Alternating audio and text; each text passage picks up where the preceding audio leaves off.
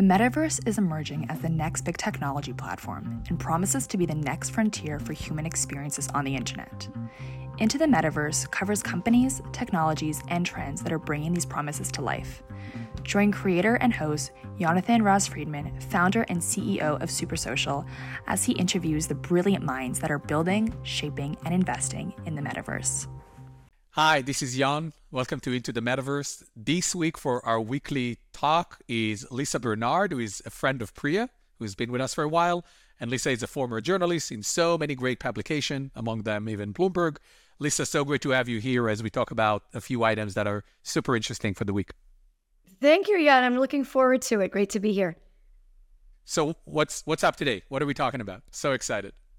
Well, I think this is really interesting. So ChatGPT has been sort of this text interactive item, and now it looks like at NVIDIA, some researchers are turning it into an AI agent. And this AI is learning from other AI, and it's learned to play Minecraft on its own, and it's learning some office tasks, which ultimately could be a threat to white-collar jobs, something that so many people are fearing, the threat to jobs. What do you think of this, these interactive companions coming closer and closer to being reality? I mean, it's such an interesting category of AI because I remember about 6 years ago, I had this experiment where I believe that we can build with AI true companions for young people, specifically, that can grow with AI and help the AI amplify all of the good things that children wants to experience and express and learn. And that experiment obviously gave me some understanding of what AI is and where we are back in the day. Today, 6 years later, we're in a much more advanced place where we have ChatGPT. And I think what's interesting about the NVIDIA experiment that they're doing in their research division is really about taking these AI interaction capabilities to a whole new level. And I think there's a lot of people, including folks like Mark Benioff, who is the CEO of Salesforce, that are really talking already about the next wave of AI, which is not going to be generative AI. It's going to be autonomous agent or autonomous AI. And so I think what you're seeing with that research from NVIDIA, an AI that can go into video games, play these video games, that is really the beginning of, I believe, of how technology is going to go 10x beyond generative AI to be fully autonomous. And imagine being able to deploy or set an AI that will play a game for you or do a bunch of different tasks. For example, go and build a whole business development pipeline with a recommendation of how to approach and already activating those outreach because they're connected to your email. So I think autonomous agents as a category is still very early on. But in this research of NVIDIA, I believe you're seeing the first signals of how people are planning to expand on what technologies like ChatGPT is able to do. True, and I guess it's happening, as all of it, faster and faster than we even could have conceived. Speaking of gaming, Minecraft and such, it's the 100th anniversary of Disney, which is hard to believe, actually. And as they're assessing the movies, the movie income has gone down, their theme parks are struggling a bit. It seems like there's some chatter. Is it time for Disney to get into gaming and producing their own games, which seems sort of obvious. They have so many characters, but what do you think of this, that Disney could now go into gaming? There's talk of them maybe even purchasing EA or getting into gaming.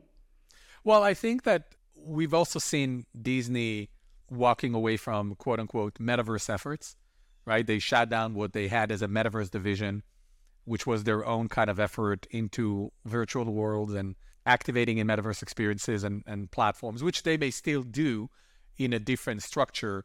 But this news really highlights two aspects in my mind. One is that Disney still is working on figuring out what the metaverse and a 3D internet mean for them, which is so much more than just how do they take advantage of their content. We're talking about new forms of storytelling. We're talking about new forms of communication. We're talking about new forms of commerce. And then there is the more immediate point, which is how is Disney planning to take advantage of their IP and making sure that they can monetize and bring their IP and expand their business model while they're currently struggling with, streaming, and Disney Plus still hasn't proven itself as a profitable business. And we saw that ESPN, which is a non-core to their entertainment business and their IP, is actually the biggest profit generator at the moment for Disney as a group. So all of those things, I think, outline that Disney is really at the cross point to really decide what direction they want to go and how they're going to go in terms of strategy. We're also hearing in India that Disney is looking to potentially offload or at least sell majority or minority pieces of their India business, which is called Disney Star. So that's another piece. So all in all, it looks like Disney is looking at gaining more cash, bolstering their cash flow and their balance sheet so they can really figure out what is the next big move that they're doing. Are they going to be able to acquire a company like EA, which is going to be a very big, expensive acquisition? Maybe not in the $75 billion that Disney spent to acquire 21st Century Fox, but may well be in the $35, $40, $45 billion acquisition, which would be an enormous undertaking given that they are paying billions of dollars of debt and interest a year for the Fox acquisition.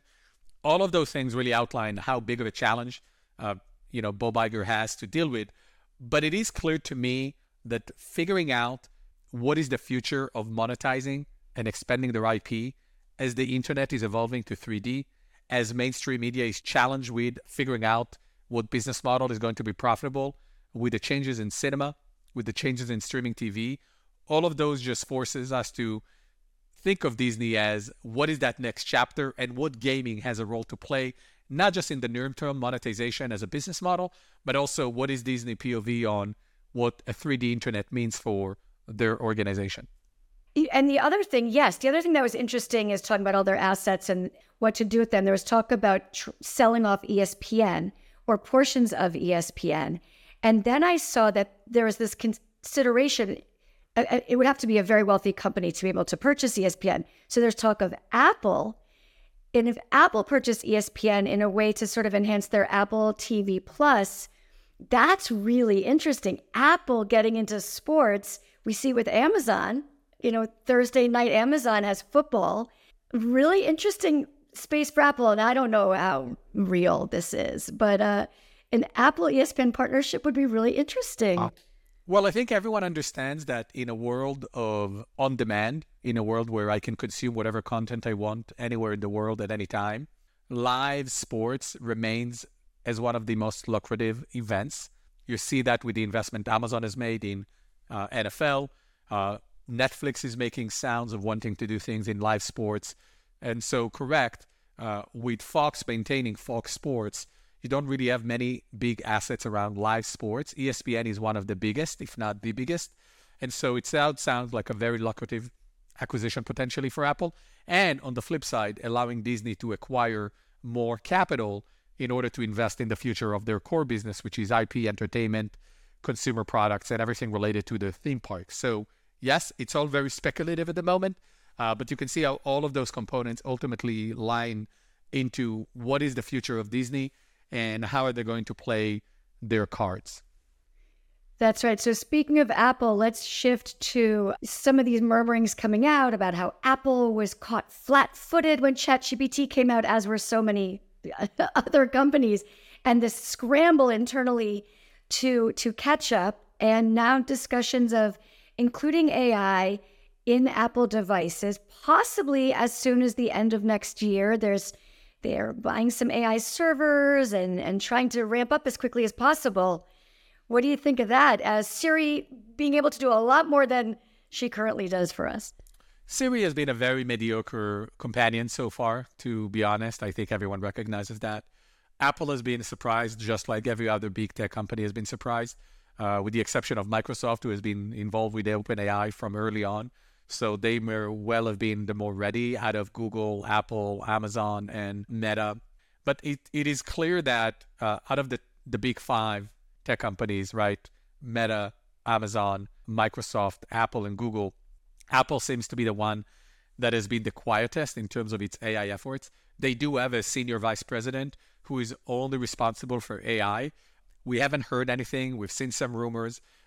I am not bullish on Apple in terms of providing a service around generative AI. I don't think they've ever had a strength in consumer application per se. Their strength is always at the integration of hardware, software together and building ecosystems. I am bullish on Apple in the long term of how AI enable their products and services to be more valuable to consumers. Will Apple launch a OpenAI a ChatGPT competitor? I don't think so. That's not what I would put my money on. Does Apple will use AI overall and machine learning and potentially generative AI to bolster and amplify their current products and offerings? I think that's obvious that they have to. They are likely are doing it. And the fact that they've been caught off guard, I think is just an articulation of what happened for the wider ecosystem and big tech. And they are definitely the slowest one, at least publicly, to do something about it. But, let's give them the benefit of the doubt. I suspect we're going to hear and see more from Apple in the coming WWDCs on how, AI amplifies their product and services. True. And what's interesting is I read that they're debating, should it be on the device itself or in the cloud, and exploring safety and privacy, which is encouraging to know that they're going to, hopefully spend the time on it before just releasing it to the wild. Because Apple has definitely been the more thoughtful, responsible players in technology around privacy for their own agenda, of course, but definitely have taken a more prudent approach than what you've seen from folks like Google and Meta for sure. And so let's see what they do. And if they continue to raise that flag of privacy, seems like they will. But I do believe that it will be an important pillar as part of their integration of AI capabilities into their product and offerings. Great. And also, again, like Apple's so secretive and keeps everything so close to the vest, but there's some suggestion that this Vision Pro could be coming as early as first quarter of the year. And that's because apparently some employees have been secretly scheduled to train in Cupertino on the Vision Pro and how to sell it. So that's sort of exciting that we can finally get our hands on this thing, right? I think that everything Apple does is not accidental. If it's a secretive information that's somehow discovered, it's probably very, very strategically planted by Apple. And so I think they're incredibly thoughtful and strategic about it. So I don't think that's an accident. And yes, I think I am and many are excited about seeing the Vision Pro in action and really seeing the impact it will make on the ecosystem. What I did think was interesting, though, in this article, it suggested that one or two employees in each retail store would be, there would be one or two Vision Pros in each retail store.